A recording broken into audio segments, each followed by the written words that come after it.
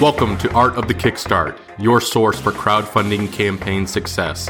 I'm your host, Roy Morjan, president of Inventus Partners, the top full-service turnkey product development and crowdfunding marketing agency in the world. We have helped startups raise over $100 million for our clients since 2010. Each week, I'll interview a crowdfunding success story, an inspirational entrepreneur, or a business expert in order to help you take your startup to the next level with crowdfunding. Art of the Kickstart is honored to be sponsored by BackerKit and the Gadget Flow. BackerKit makes software that crowdfunding project creators use to survey backers, organize data, and manage orders for fulfillment by automating your operations and helping you print and ship faster. The Gadget Flow is a product discovery platform that helps you discover, save, and buy awesome products. It is the ultimate buyer's guide for luxury gadgets and creative gifts. Now let's get on with the show. Welcome to another edition of Art of the Kickstart. Today I am joined with Kent Blazek with Halo Spheres. Kent, thank you so much for being on the show today. It's my pleasure. So we love desk toys over here at Inventus Partners and Art of the Kickstart. We love this product. So please tell us, where does the idea of Halo Spheres come from? What inspired you to create this innovative product? Okay, so my background is in industrial design or product development. I've always worked as a freelance or working for agencies for other clients. So I have a few big ideas that I'm trying to take forward to market myself. And I always envisaged that I would launch with Kickstarter or with some sort of crowdfunding platform. So I thought, I've read a lot of articles about the crowdfunding process, and a lot of it confused me. There seemed to be a lot of nuance, a lot of detail.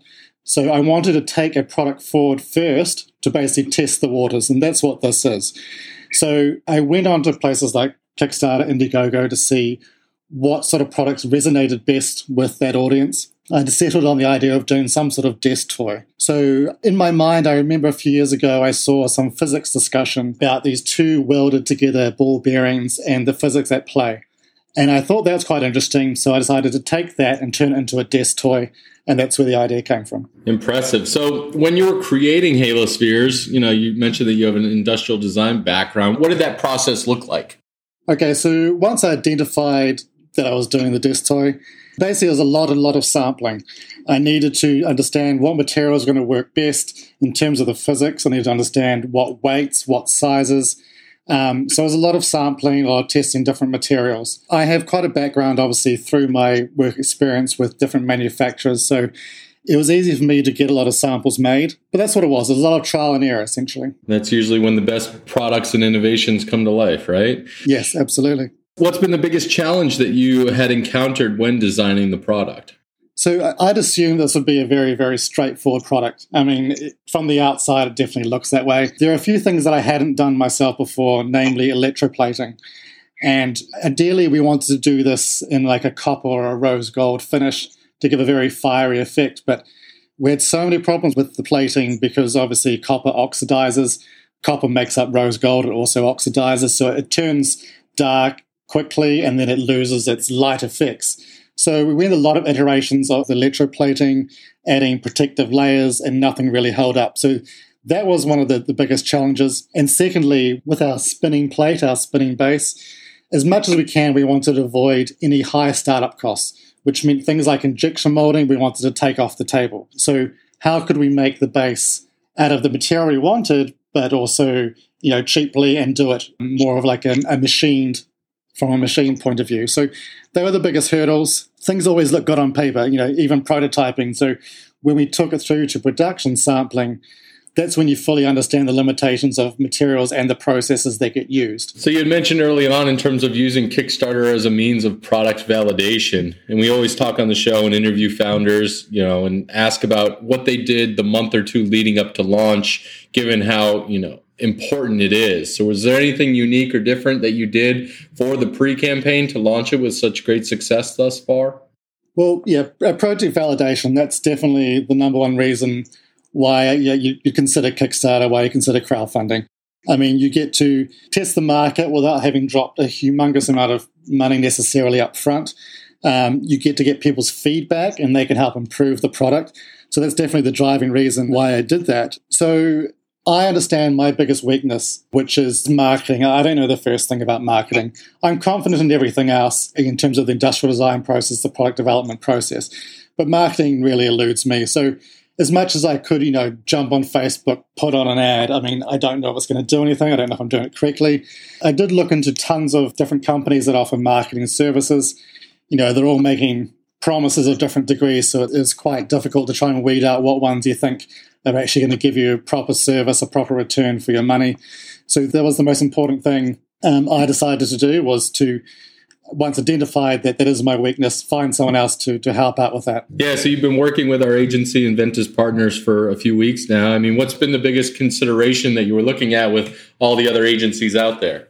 Well, especially now that the campaign has started, you get inundated with people promising you this and that. Some of them you can weed out pretty quickly. It would just be a really basic email, very little references. So obviously looking into past performance, past projects was a big consideration. Did they have similar products already within their portfolio that was successful? Because that would suggest to me that they would have a market, they would have an audience which is already receptive to my type of product. So that was the key. And also just trying to get an idea or get a sense of the credibility of the company. And with Inventus Partners, obviously they're not just the marketing side of things, they actually do product development as well. So I felt it was a little bit more grounded, a little bit more established, and not so, fly by wire sort of company. Absolutely. So given that this is your first campaign, what's been the biggest surprise so far? The biggest surprises would be understanding your real cost in terms of, you might see a figure up there, people raising money, and you think, oh, wow, they're raising this much money. But when you break it down, what's the actual return you're getting? Are you allocating enough cost to cover your basis, to cover your shipping, to cover fulfillment? And there's percentages, the platform takes, payment processing fees. So the biggest surprise, I did it to my best before launching, and I think I've hit it, nailed it. But you really are left with a slither of that total goal raised. So that was sort of the biggest surprise, understanding, like in previous years, watching other campaigns, was thinking, oh, how well these campaigns are doing. Look at this money they're raising. But the reality of what their margin might actually be and to cover their initial setup costs is much more of a fraction of that. So, yeah, that's definitely the biggest surprise. So let's talk about how awesome Halospheres is. Can you go into the product itself? Okay, so Halospheres, as I said before, is a desktop toy. It's what I call an extreme velocity desktop toy, or colloquially, a spinning top on steroids. It's essentially two metal spheres that are forged together, that are cast together, about 3/4 of an inch in diameter each. They're plated in gold. You spin this on a specially designed a resin concave spinning platform, and then through the aid of a gold-plated steel pipe, you blow through it and you can accelerate the spheres up to speeds in excess of 3,500 RPM. The spheres themselves are polished to a mirror finish, and the reflective properties lend itself to create this spectacular kinetic lighting effect. So after this campaign, I believe you probably have more inventions coming out. Are you going to crowdfund those? Well, yeah, so as I mentioned before, I've got a few in the pipeline. One as old as that started 5 years ago. It's R&D heavy, which is why I wanted to do something what I would consider fairly manageable to sort out all the kinks of the crowdfunding process first. So I do have a couple in consideration, but I think it's definitely a great market validation process, and I would definitely do it again, absolutely. Awesome. So, Kent, what advice would you give to someone else looking to crowdfund their product? Okay, so my best advice would be, building on what I said earlier, was know your weaknesses. As entrepreneurs, we want to do everything ourselves. We want to keep costs down, and obviously that's a great approach, but know what your true weaknesses are, what you can't do yourself, and bring someone on board to help you out with that. And again, for me, that was definitely marketing. Also, consider your timing. If your product is a seasonal product, if it's something that appeals to people in the summer, don't launch in winter because, it's not going to become press worthy. You want to get, the biggest coverage you can, most people hearing about it, and that's not going to happen if you time it incorrectly. And also, do your homework. As I mentioned, there are a lot of companies that are making all sorts of promises, especially when you start the process, offering all different services. Don't just accept the first one. Do your homework. And also, I think one thing that I didn't do, which I think would have helped even more, is to build a custom email list. An email list of people who are already keen on the product. Perhaps they've already provided you feedback. Maybe they've tried prototypes earlier. So you've got this database of people who are ready to support from day one to help really build that enthusiasm. Solid advice there, Ken. This is going to get us into our launch round. I'm going to rapid fire a handful of questions at you. You good to go? Yep, absolutely. So what inspired you to become an entrepreneur? I mean, I like to be in charge of my own work, choose my own path. I've only worked for an agency briefly. Other than that, I've done a lot of freelance. But, why would I want to put in, a 9-to-5 day to make other people money when I feel like I could be doing the exact same work that I'm doing for them, but under my own umbrella? So absolutely, put in the same effort, but receive all the yields myself. So if you could share a pint with any entrepreneur throughout history, who would it be? I'm drawn to big picture people, those who take, the bigger risks, follow their passion. I guess people like Musk, he's, especially recently, is sending a car into space. He's doing things that, that are just like blue sky projects that may not see a return anytime soon, or are just the type of feats to accomplish are through the roof. I'm inspired by those sort of people who take those biggest risks. So if you could have a chance to share a pint with Elon, what would have been your first question for him? Well, my question, I guess, would be, how do you set aside, the fear of failure? How do you just go into it head first? You're not worried about if you fail. I mean, you just go into something head first. How do you do that so confidently? Because I think that is definitely key to any success, especially if you're following your passion. Absolutely. What book would you recommend to our audience? Okay. Well, one of my favorites growing up, especially now, I suppose it's even more relevant, Stephen Hawking's Brief History of Time. And the reason I would suggest that, it helps put your worries and risk aversion into perspective. I mean, you're just a blip in time, and it's certainly not going to be the end of the world, even if you make a mistake or fail. So helps put life and your projects into perspective. Great read. Last question, Kent. What does the future of crowdfunding look like? Okay, well, I feel like, I remember when Kickstarter first started, and there were, very few projects. They all got a lot of attention, but now it's something that's very ubiquitous because it is such a great tool to launch to validate your project. So I think projects are going to have to become more imaginative, more innovative to really stand out and capture the market interest. Yeah, there's going to be a lot more, obviously, technology as the things develop, but it's going to be hard to differentiate yourself from other projects, from current projects, going forward. Absolutely. Well, Ken, this gets us to the end of the interview. Please give our audience your pitch. Tell them what you're all about, where people should go, and why they should check you out. Okay, so Halospheres is an extreme velocity desktop toy.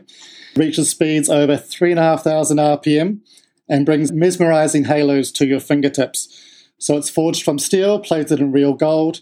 It's a real showpiece, generating a vortex of kinetic light effects driven by just the power of your lungs. So you can check out our campaign now, which is live on Kickstarter, using the keyword Halospheres as one word. Kent, thank you so much for being on the show. Audience, thank you again for tuning in. Make sure to visit artofthekickstart.com for all the show notes, the transcript, links to the campaign, and everything we talked about today. And of course, thank you to our crowdfunding podcast sponsors, The Gadget Flow and Backer Kit. And if you liked this episode, make sure to leave us a review on iTunes. Kent, thank you so much for joining us today. Thank you for having me. Thanks for tuning in to another episode of Art of the Kickstart, the show about building a business, world, and life with crowdfunding. If you've enjoyed today's episode, awesome. Make sure to visit artofthekickstart.com and tell us all about it. There you'll find additional information about past episodes, our Kickstarter guide to crushing it, and of course, if you love this episode a lot, leave us a review at artofthekickstart.com/iTunes. It helps more inventors, entrepreneurs, and startups find this show and helps us get better guests to help you build a better business. If you need more hands-on crowdfunding strategy advice, please feel free to request a quote on inventuspartners.com. Thanks again for tuning in, and we'll see you again next week.